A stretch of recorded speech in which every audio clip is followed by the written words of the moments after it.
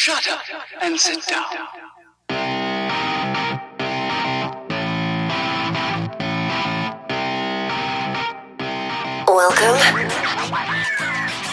Welcome back to In the Context of Empire. My name is John Lancaster, and as always, I'm joined here with my co-host, Matt McKenna. Matt, how you doing over there? I'm great. Thrilled to be speaking to another expert guest, and this time about a topic we really haven't touched much on this show, even though it's, you could say, globally important and affects us all in very grave ways. Yeah. So, John, why don't you go ahead and introduce our guest today? Yeah, agreed there, Matt. And today we are very excited to have on the podcast Dr. Martin J. Sherwin. He's a professor of history at George Mason University. He's the co-author of the Pulitzer Prize-winning book, American Prometheus, The Triumph and Tragedy of J. Robert Oppenheimer. He's also the author of A World Destroyed, Hiroshima and Its Legacies, and his latest book, Gambling with Armageddon, Nuclear Roulette from Hiroshima to the Cuban Missile Crisis. We want to welcome on the podcast Dr. Martin Sherwin. Thank you so much, Marty, for joining us. Glad to be here, Jonathan and Matt. Thank you for having me. So, Marty, with any guest we have on, we are always interested in what brought them to the work that they do. And so we wanted to kind of start our discussion with what kind of factors and background led you to this interest in the use of nuclear weapons. Well, I was brought up during the Cold War. I was in high school in the 1950s, college in the 1950s. When I was a young kid, I was duck and covering under desks. You couldn't live through that era without being aware that nuclear war was a real possibility. So it's not surprising that I got interested in it, in the subject. What's surprising is that everybody my age didn't get involved in writing books about the nuclear issue. So a logical place to start this conversation is to start at the beginning of the nuclear age, which I think most people would agree is the Manhattan Project and the subsequent use of the atomic bombs on Hiroshima and Nagasaki. And I think at a starting point, we just need to go over some of the commonly held assumptions that I think a lot of your work does a good job showing are kind of flawed. And, you know, without spending 20 minutes just talking about Hiroshima and Nagasaki, because we have so much more ground to cover, we do want to address some of these assumptions that, you know, that people use to justify the use of those weapons. And, you know, I'll throw a couple of them out there, and you can just respond to them as you see fit. But, you know, one of the things we hear is that the use of the bomb, those two atomic bombs, not just the one, was crucial to saving both Japanese and American lives. And this myth has only, or well, maybe you'll tell us it's not a myth, this assumption has only grown more prevalent in the 75 years since the bombs were dropped. And I was wondering if you could address that assumption with some of your own, what you've discovered in your own research.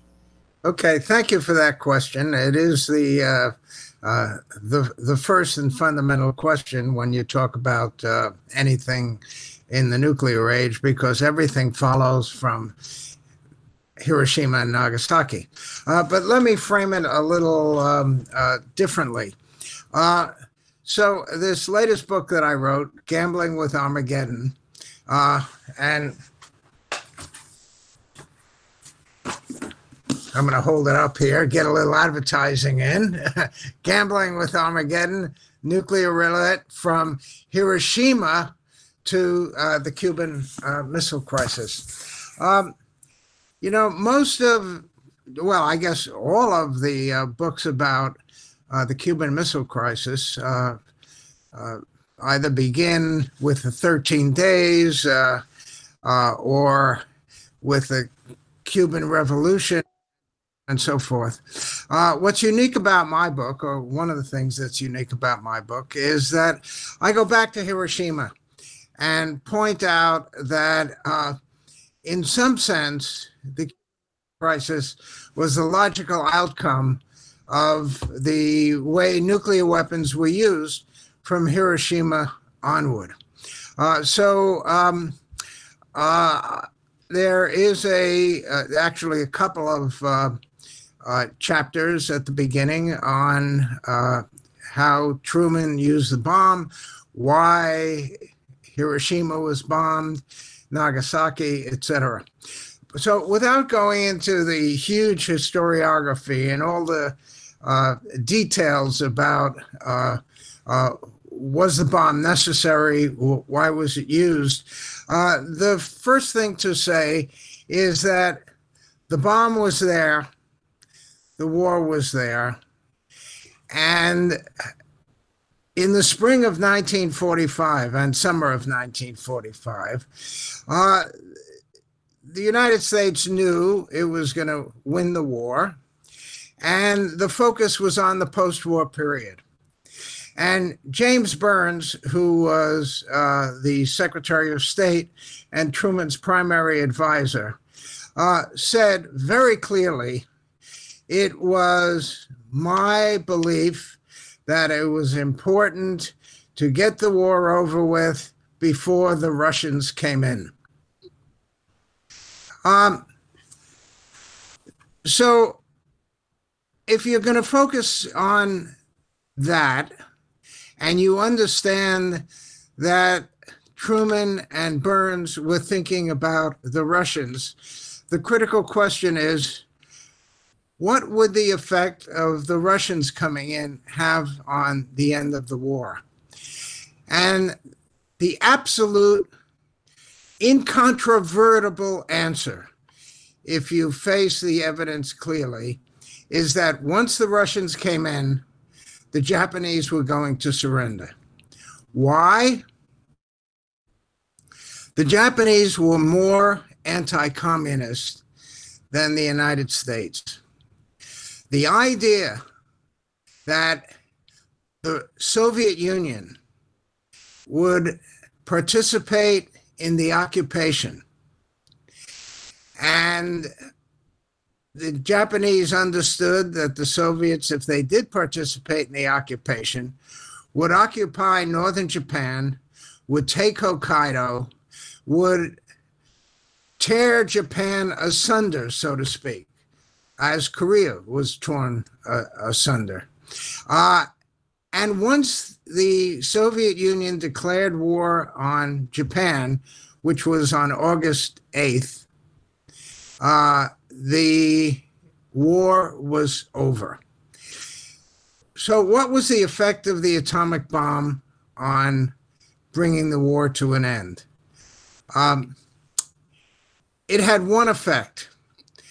It moved the Soviet declaration of war against Japan up about 3 or 4 days. The Soviets were committed to enter the war about August 10th, 12th, 14th, something in there. And they were entering it for their own reasons. They wanted to take Hokkaido. They wanted to occupy part of Japan. So once the Soviets entered, the choices that the Japanese had changed remarkably. Suddenly, surrendering to the United States was the best option, not the worst option. So the answer is that the atomic bombs were not necessary to bring about Japan's surrender in August of 1945. There's a lot of other things to talk about. It's very complicated. There are counter arguments to that. But this is ultimately what I think the evidence shows. And it is also the beginning of the nuclear age, with weapons introduced as both instruments of war and instruments of diplomacy. And that is the foundation for leading us from Hiroshima to the Cuban Missile Crisis and to today. Right. I think what you're saying on its surface just makes a lot of sense, though. It doesn't really follow, at least in my mind, that Japan would suddenly have surrendered after the 2 atomic bombs had been dropped. They had been dealing with these firebombing campaigns really since much earlier that year. And these, somewhere upwards of 800,000 people have been killed. So 60-something Japanese cities had been totally destroyed. So it doesn't really make sense to me that suddenly the bombs would be the two atomic bombs would be the factors that destroyed their will to fight. But John, I'll pass to you. I know you have a question to follow up with. Yeah, I'm just wondering, given that answer, whether or what was kind of the discussion like in Truman's inner circle there, within the Truman administration, maybe within the State Department? Was the dissent there? Did people advise not to drop the bomb? Were there generals who advised not to drop the bomb? What was the dissent within that decision, if there was any? Well, the major dissent came from the scientists at the University of Chicago, Leo Szilard in particular, who sent a petition around. And there was something called the Frank Report that argued that the bomb should not be dropped for several reasons. And the Frank Report was thinking towards the post-war period, said if we think we can cooperate with the Soviets after the war, using the bomb will frighten them and will make cooperation with the Soviets much more difficult.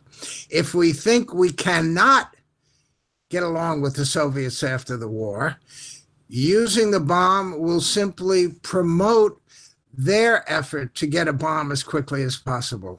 And the foundation of that argument was that it was not necessary to use the bomb to end the war.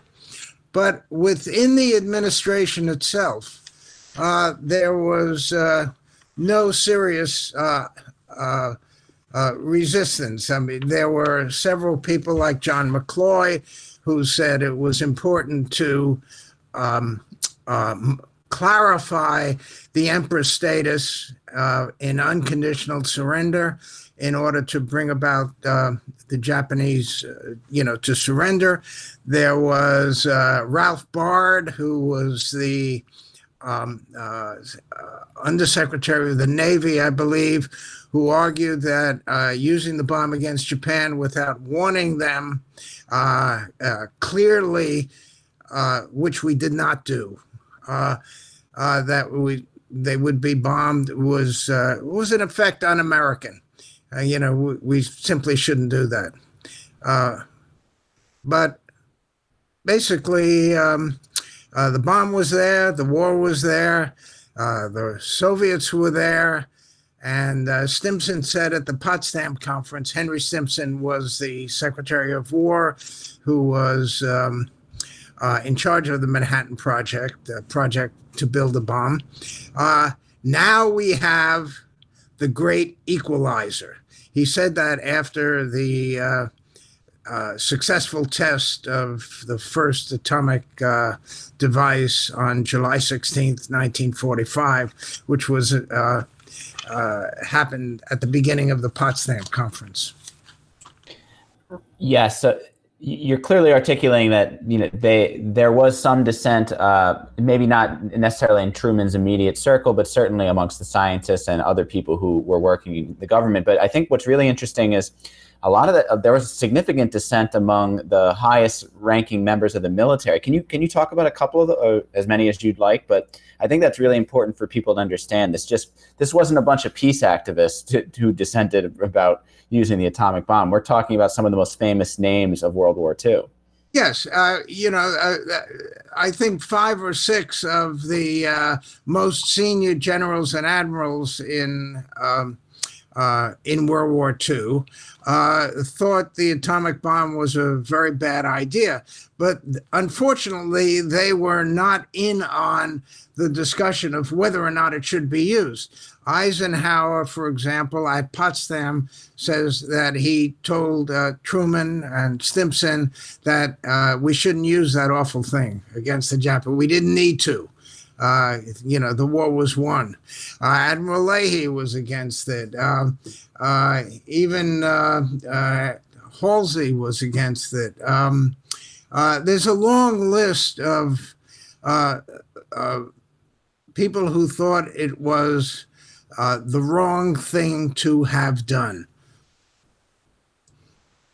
Yeah, and we do want to kind of take a look at this in terms of, even zooming out a little bit more towards, or I guess moving forward in the timeline a bit more to like the Cold War after the bombing. And I think, of course, after Hiroshima, you have a development, people would classify the Cold War as a nuclear arms race. And we first wanted to, ask you if you would think, does that actually describe the situation, a nuclear arms race? And I also want to see, do you believe that there was any chance, from the Truman administration through the Eisenhower administration, was there ever like an off-ramp where, there would be or could have been eradication of nuclear weapons? Well, there was an off-ramp. Whether it would have worked or not, nobody knows for sure. But in fact, let me back up to during the war. When Niels Bohr escaped from Denmark and came to the United States, he met with Roosevelt and made the case that the Soviet Union should be brought into the Manhattan Project, should be clearly informed about it, in order to prevent what happened, which was a nuclear arms race. That idea was certainly on the table. That idea grew into became something called the Acheson-Lilienthal report after the war, which was really the Oppenheimer report. Oppenheimer working with a committee that the Truman administration was pressured into setting up by something called the scientist movement and public opinion to try to develop a plan for the international control of atomic energy, which meant neutralizing nuclear weapons, preventing any accumulation of nuclear weapons. So the Acheson-Lilienthal report was provided to the Truman administration when it was finished, and it was turned over to Bernard Baruch, who presented it as the U.S. ambassador to the United Nations Atomic Energy Commission in June of 1946. Now, the Baruch plan differed markedly from the Acheson-Lilienthal report. And the Baruch plan was essentially a plan for the international control of atomic energy while the United States maintained the monopoly of nuclear weapons until it was satisfied that the world was organized the way we wanted it organized, and that the Soviets were not doing things independently that we did not like. So that was an opportunity which we blew, basically, by turning this thing over to Baruch and letting him change the plan. Whether or not the Soviets would have accepted it after Hiroshima and Nagasaki is questionable. My own view is it's very unlikely, because if you read a wonderful book by David Holloway called Stalin and the Bomb, it makes it very clear in one of the chapters that Stalin's reaction to Hiroshima and Nagasaki, and I talk about that in Gambling with Armageddon. There's a whole chapter on it. His reaction to Hiroshima and Nagasaki was, they are warning me that I'm next if I don't behave the way they want me to.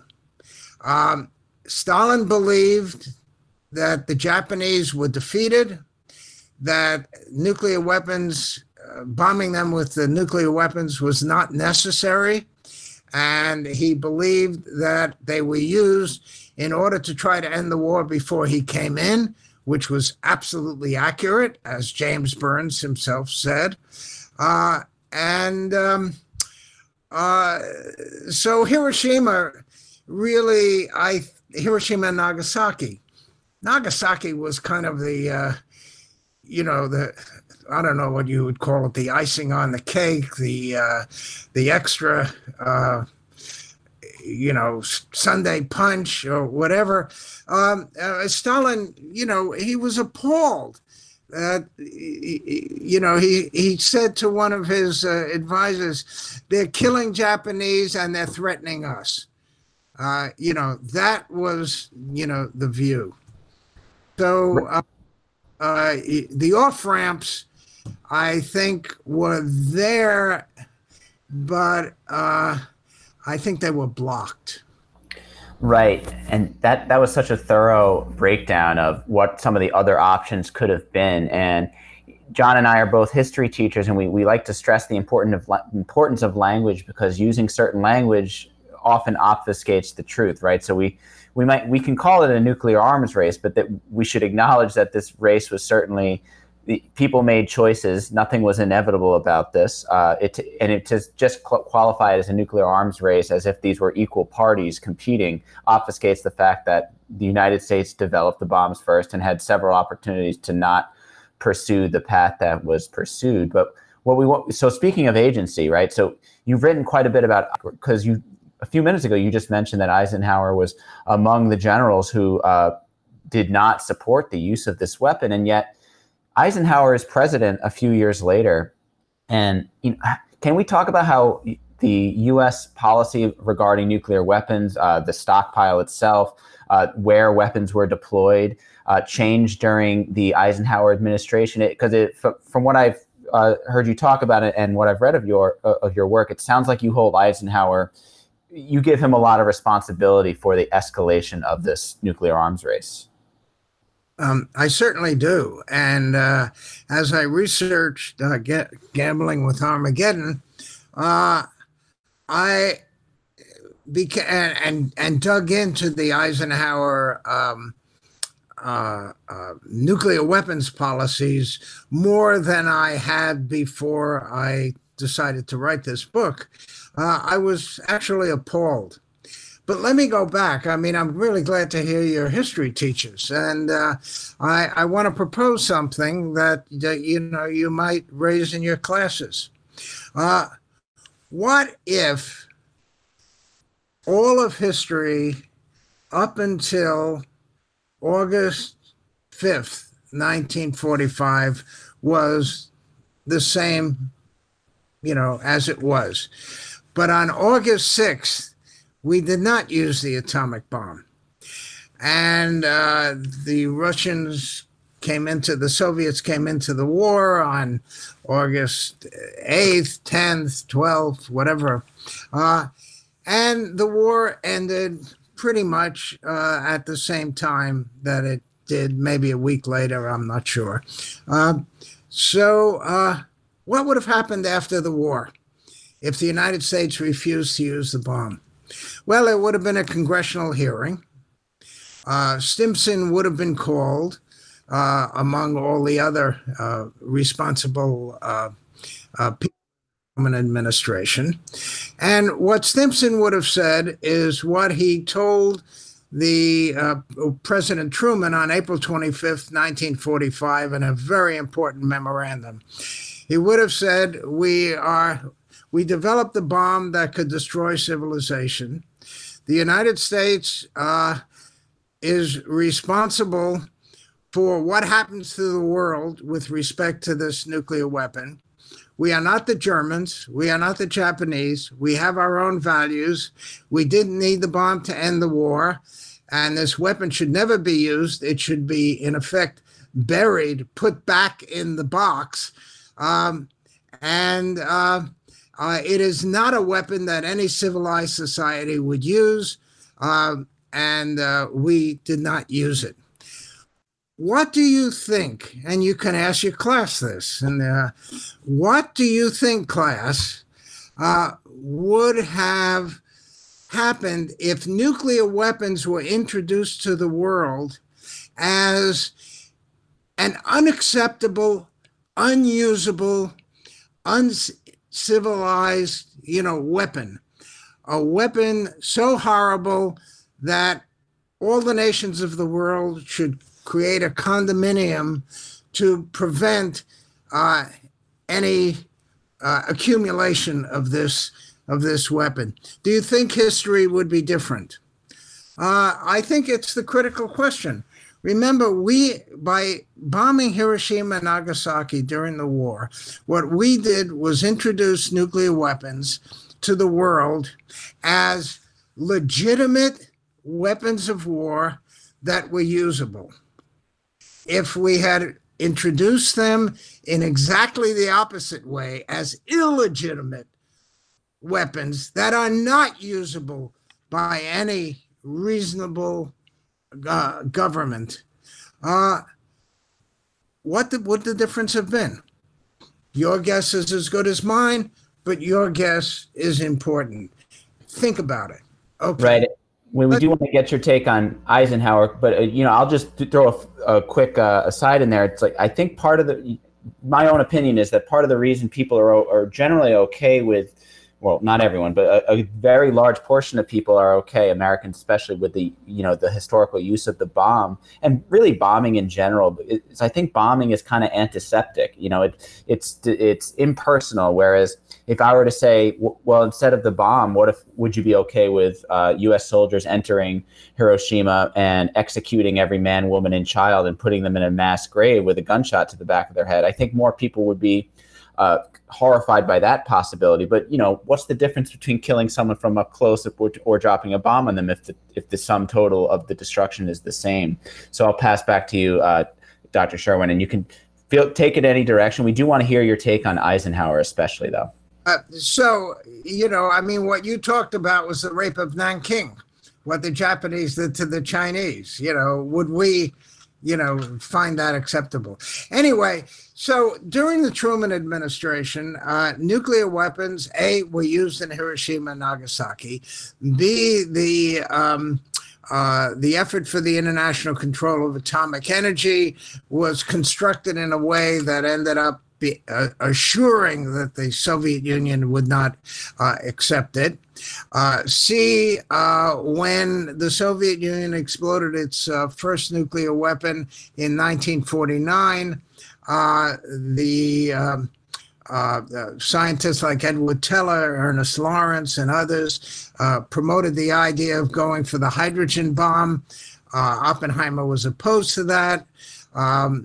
Truman eventually said, look, if it's possible to make it, we're going to make it. Truman accumulated nuclear weapons, but he accumulated, a stockpile of about 1952, about 1,200 nuclear weapons. And Truman absolutely maintained that the president had total control of these nuclear weapons. And one has to say that the Truman administration's use of nuclear weapons was as a backstop. Eisenhower comes into office in 1953, and he reverses that. Nuclear weapons are not a backstop. Nuclear weapons are the forefront of American foreign policy. He develops the idea of massive retaliation, brinksmanship, and it's Eisenhower who does it, not John Foster Dulles, as many people at the time thought, because Dulles was the great spokesman for this. And 8 years later, when Eisenhower leaves office, the 1,200 nuclear weapons that were in the arsenal when he took office have become 22,000 nuclear weapons. Eisenhower just accumulated these things. He, put all his chips on the Strategic Air Command. Brinksmanship was, the policy. And when Khrushchev came into office, remember, Stalin dies in March 1953. just a couple of months after Eisenhower becomes president. Khrushchev, by 1956, says, I'm being, threatened constantly with American nuclear weapons and John Foster Dulles and his brinksmanship. I'm going to do the same thing. And he developed something he calls, he has a brinksmanship theory also. And he threatens France and Britain when they invade with a nuclear attack, when they invade Egypt during the Suez Crisis of 56. What has happened is that American nuclear policy has become the blueprint for Soviet nuclear policy. And the Soviets are constantly trying to catch up. And that is part of the story of the Cuban missile crisis and why it began. In many ways, you could argue that Eisenhower was just as responsible for the Cuban Missile Crisis as Khrushchev and Kennedy. It was Eisenhower who developed the plan that became the Bay of Pigs invasion. The CIA trained the anti-Castro Cubans. When that failed, Khrushchev and Castro were absolutely convinced that the United States was going to invade Cuba with American troops. And Khrushchev decided he had to do something to protect his new best friend. Yeah, John, I'm going to pass to you, but I just think it's so ironic that, two things with Eisenhower. One, we already mentioned that he was against the original use of the bombs. And then the fact that he's the guy who gave us the famous military-industrial complex speech warning us, and yet he's the guy, I think you would argue, the most responsible for this use of basically nuclear weapons being the forefront of U.S. foreign policy. So that is very strange. But John, I'll pass to you. I know you got another question. Yeah, and thank you for that answer and tracing, Eisenhower's responsibility in all of this, and ending up kind of where we wanted to ask the next question, which is about the Cuban Missile Crisis. And at the tail end of that answer, you mentioned that Eisenhower's as responsible for the crisis than someone like JFK, and it's interesting because Kennedy gets a ton of credit in a lot of ways by a lot of Americans for avoiding nuclear war during the Cuban Missile Crisis. But he's also fairly responsible for bringing us to the brink that was the Cuban Missile Crisis. So could you talk a little bit about Kennedy's actions? We've talked about Eisenhower, what he's done to kind of situate this event, but what actions did JFK do to bring about the crisis? Well, when Kennedy comes into office, he's very critical of Eisenhower's brinksmanship and massive retaliation policies. I mean, what those policies in effect said was that if the Soviets cross the line, we're going to respond with nuclear weapons. And Kennedy says, this makes no sense whatsoever. I mean, we have a choice between allowing them to gobble up territory or starting a nuclear war. We got to have some kind of sensible middle ground. So Kennedy builds up conventional forces, but he also builds up the nuclear forces. He doubles the size of the submarine force. He does a lot of things that really frighten Khrushchev, make him angry. Khrushchev initially is hoping that he's going to be able to work with Kennedy in a much more cooperative way than Eisenhower.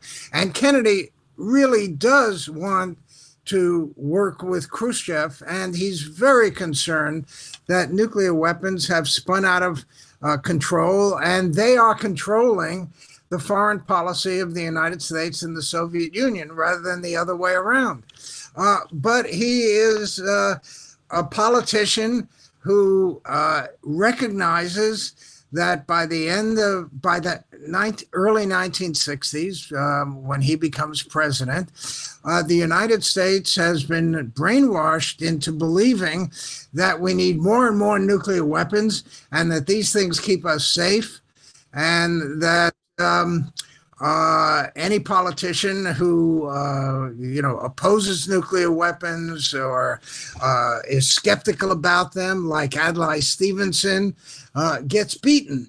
In 1952, Stevenson ran as Democratic presidential candidate against Eisenhower. In 1956, he did the same thing. Stevenson was a nuclear skeptic, and he made no bones about it. And the results of the election were not something that Kennedy, wanted. So, we have this situation where Kennedy contributes to the environment that leads Khrushchev to decide to put nuclear weapons, sneak nuclear weapons into Cuba. Now, there's something that we have to go back to the Eisenhower administration. After Sputnik was launched in October 1957, Eisenhower decided to send intermediate and medium-range ballistic missiles to Europe. And he put Jupiter missiles in Turkey, 130 miles from Soviet territory. Those missiles really bothered Khrushchev, but they also gave him the idea, if Eisenhower can do that to me, I'm going to do that to him by sneaking these things into Cuba and then making an announcement that, these missiles are there. Kennedy wouldn't dare attack Cuba at that point. And I've not only saved Castro and communism for Cuba, but I have increased the number of nuclear weapons that I can hit the United States with, thereby slightly evening up the balance. But the United States had a much larger arsenal than the Soviets had. Yeah, it's funny that we give JFK so much credit, generally speaking, in the United States for averting disaster, which of course, we'll get into some of the stuff that he did do that was positive, but it's almost like you get credit for cleaning up a mess that you helped create. And then, I think something that is admirable about JFK, although we could acknowledge he's a complicated figure, is that whereas most presidents don't do this anymore, he had the courage to stand up to the Joint Chiefs of Staff, which is seemingly a rare quality. Rarely do you see, last few administrations, Obama barely stood up to McChrystal or Petraeus, and Trump barely stands up to any of the generals these days. But something I want to ask you, while we're talking about the Kennedys, RFK also has sort of maybe an undue reputation for being kind of the peacenik within JFK's circle, as opposed to the hawks in the Joint Chiefs. So before we move on and try into the intricacies of the Cuban Missile Crisis, can you just talk a little bit about what was RFK's role in the Cuban Missile Crisis, and what are some of the assumptions many people hold about RFK that maybe the historical record doesn't bear out? Well, Robert Kennedy wrote a book called 13 Days, which was his memoir of the Cuban Missile Crisis. And when he showed the manuscript to a friend of his, the friend, after reading it, responded, "Bobby, I thought your brother was president of the United States during the crisis." And allegedly, Bobby's answer was, "Yes, but I'm running for president, not him." That was a campaign document. RFK paints himself as the great peace diplomatic-oriented advisor to the president. Well, when you look at the transcripts of the secret tape recordings of the meetings of Kennedy and his advisors, the advisors were called the Executive Committee of the National Security Council, the ExComm, and all their meetings were secretly taped by the president. Possibly Robert Kennedy knew about those tapes, but only he and his brother knew.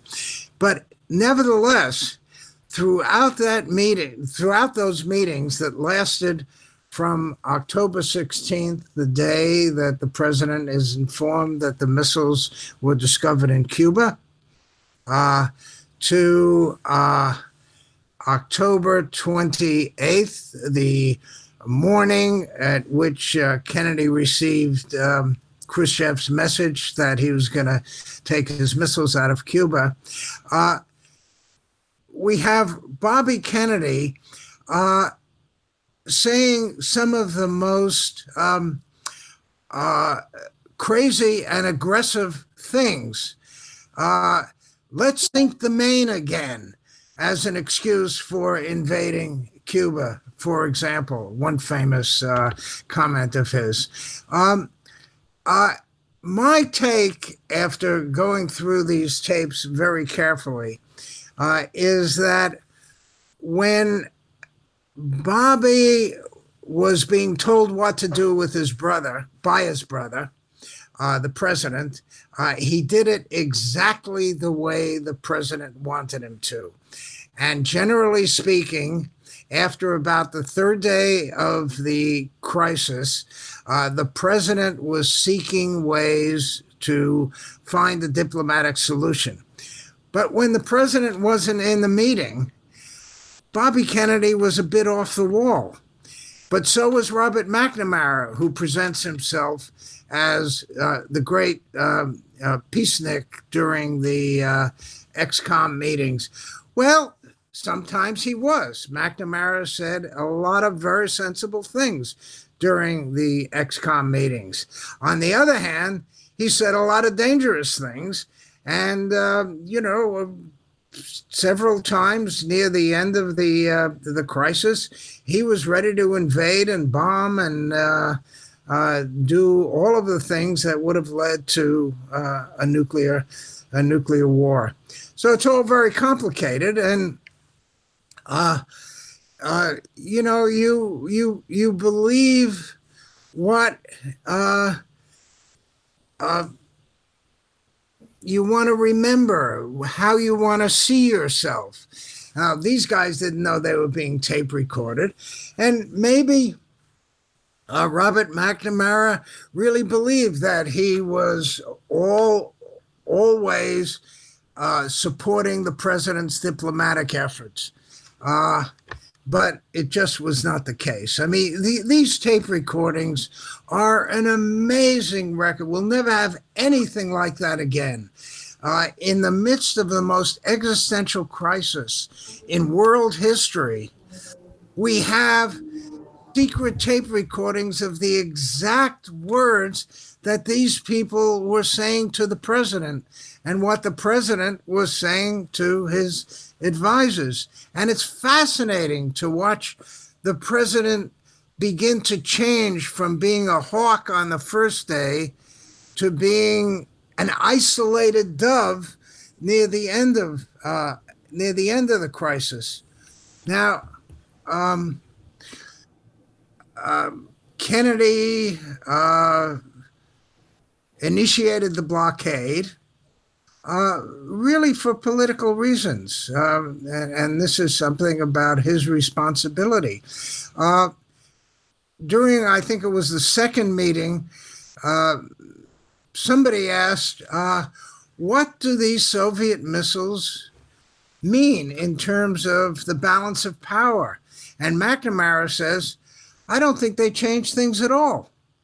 And Kennedy agrees, and he says, doesn't matter if you're killed by a missile coming from Cuba or a missile coming from the Soviet Union or a Soviet submarine.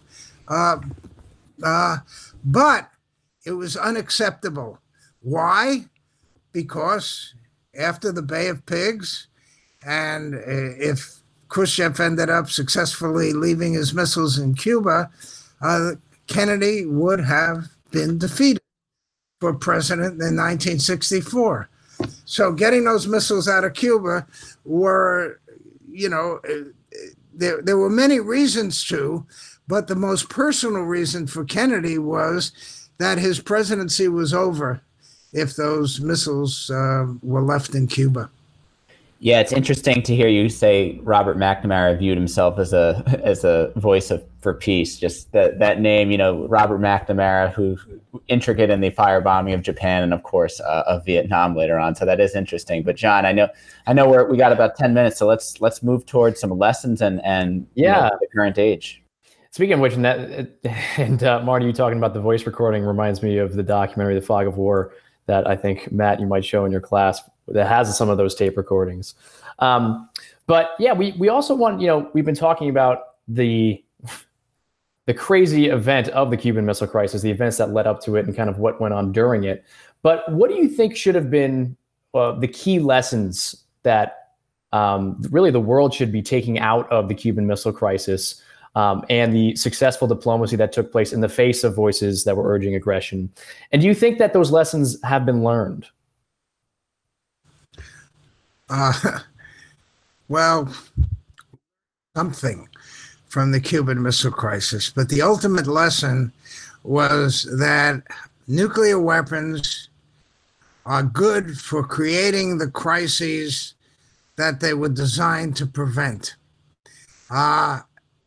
And no, the world hasn't learned that lesson. The lesson, there a lot of different lessons were learned according to how you interpreted it. There's one school that argues that, the great lesson of the Cuban Missile Crisis is that if you have superiority in nuclear weapons, the other side's going to back down. That's a very bad lesson. It may be true, but all that's going to do is get you in trouble down the road. The other lesson of the Cuban Missile Crisis, which I think Khrushchev and Kennedy did learn, is that the way nuclear weapons were dealt with during the first 17 years of the nuclear age, from 1945 to 1962, was very, very dangerous. That is, Eisenhower's massive retaliation policies, brinksmanship, that you always are putting nuclear weapons in the forefront of your threats.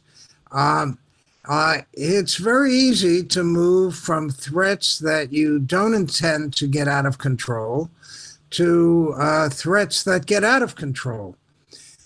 So that was a very useful lesson. And I think the Cuban Missile Crisis was the fulcrum around which arms control and during the Cold War turned. Right after the crisis in 1963, the United States and the Soviet Union signed their first serious nuclear weapons agreement, the Partial Test Ban Treaty. And it was, from there that slowly moved to strategic arms limitation talks and all of that START, et cetera.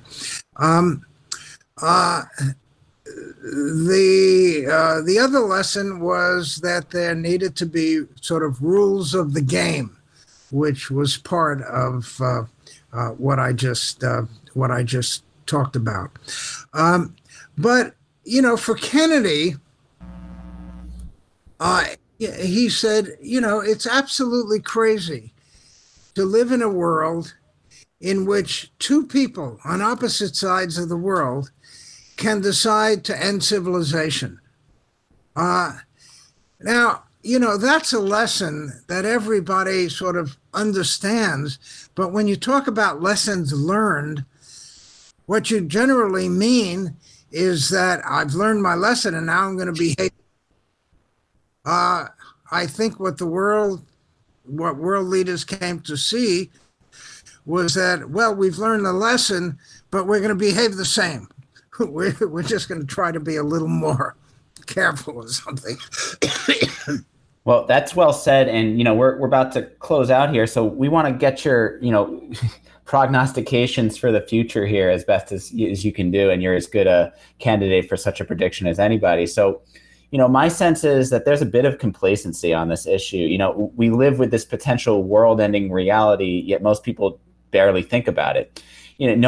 Hardly anyone seems to notice that Trump pulls out of the INF treaty, hasn't renewed New START. Obama agreed to modernize nuclear weapons, which is $1 trillion program to, I guess, make our nuclear weapons more efficient.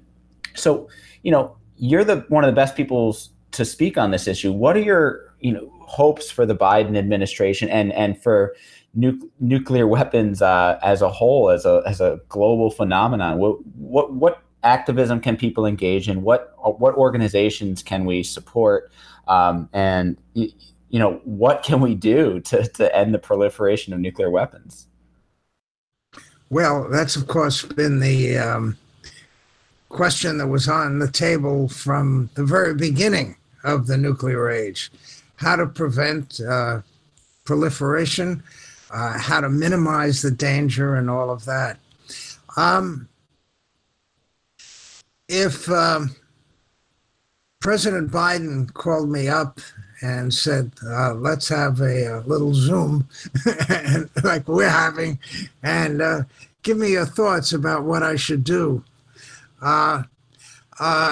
I would say, well, first of all, I agree with you, Mr. President, that we need to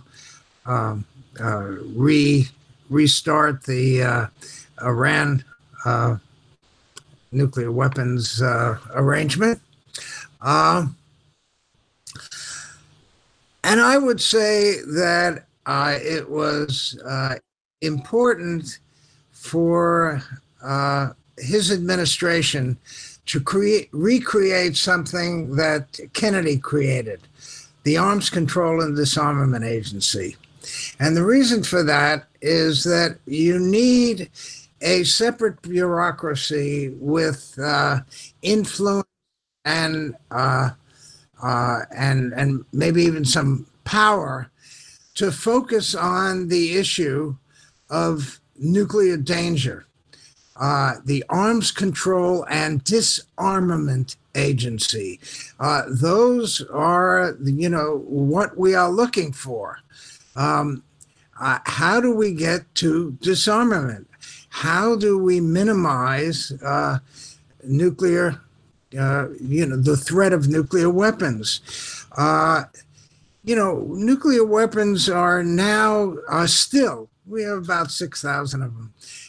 And they are still on, launch on warning alert.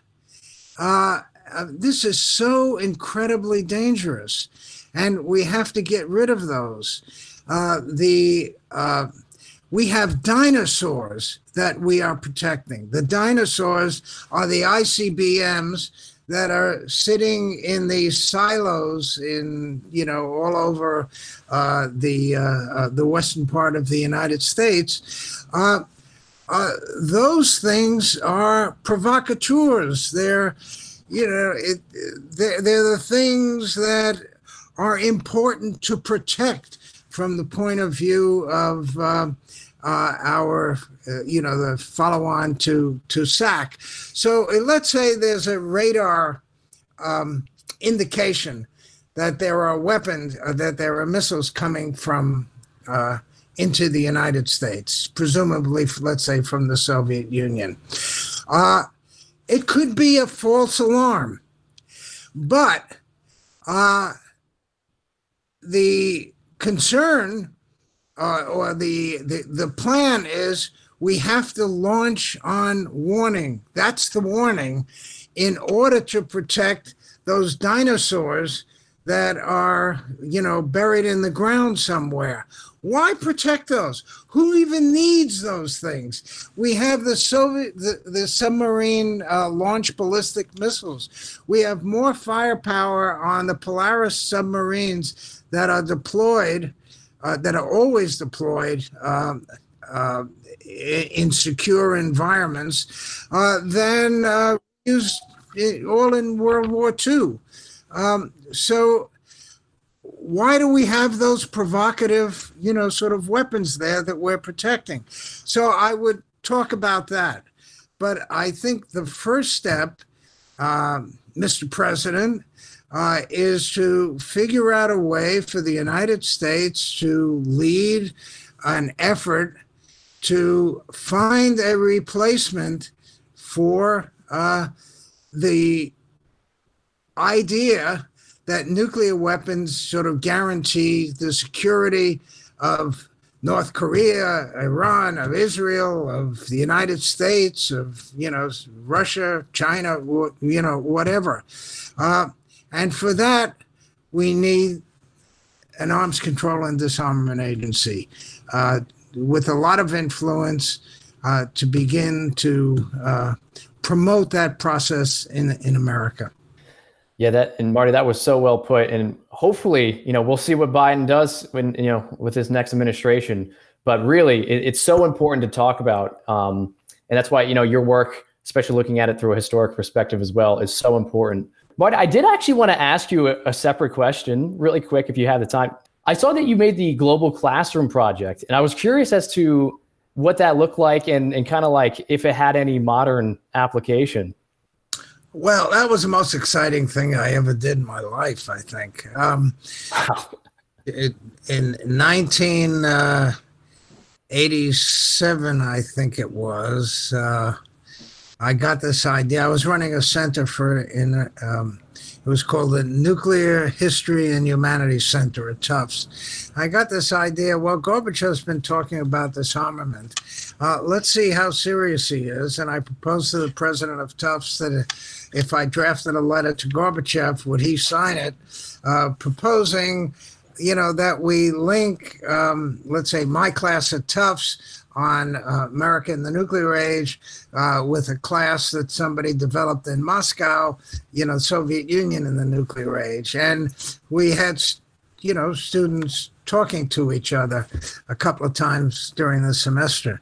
Wow. And I was assured by one of the technical people I work with, Joe Backen at Tufts, that, well, we have these new photo phones. And so for $5,000, we can have an hour or two, session with the Soviets. Mayer, the president of Tufts, liked the idea. I drafted the letter. He wrote the letter. Frank von Hippel, a very well connected physicist at Princeton University, where I'd been before I went to Tufts. A friend of mine was going back and forth to the Soviet Union, working with leading physicists and Gorbachev advisors there. And he carried the letter over to the Soviet Union, it was addressed to Gorbachev, but he gave it to Yevgeny Velikov, who was the Gorbachev's, one of his chief science advisors.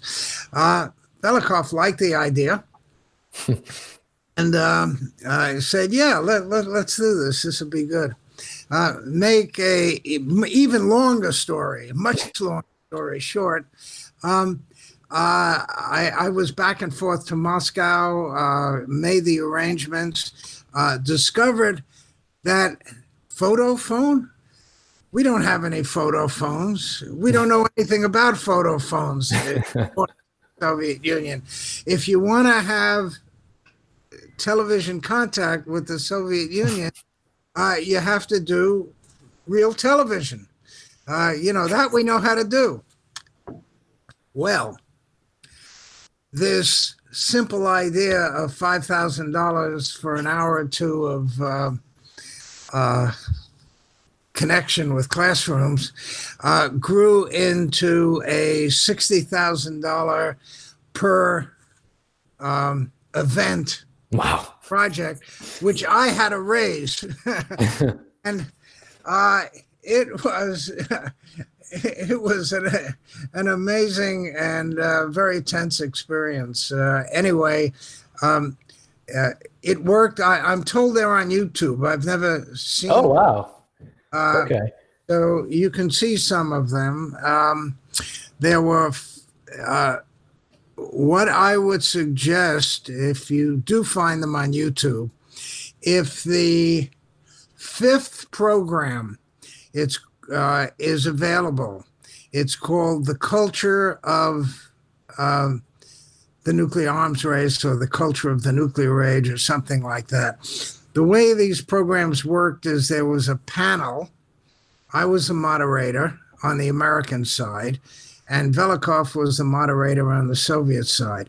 And we'd have various experts. And we had one on the Cuban Missile Crisis that, unfortunately, the sound was very bad. But McGeorge Bundy was on it, and some others. But this 5th program is amazing. Kurt Vonnegut was on my panel. Robert J. Lifton and E.L. Doctorow.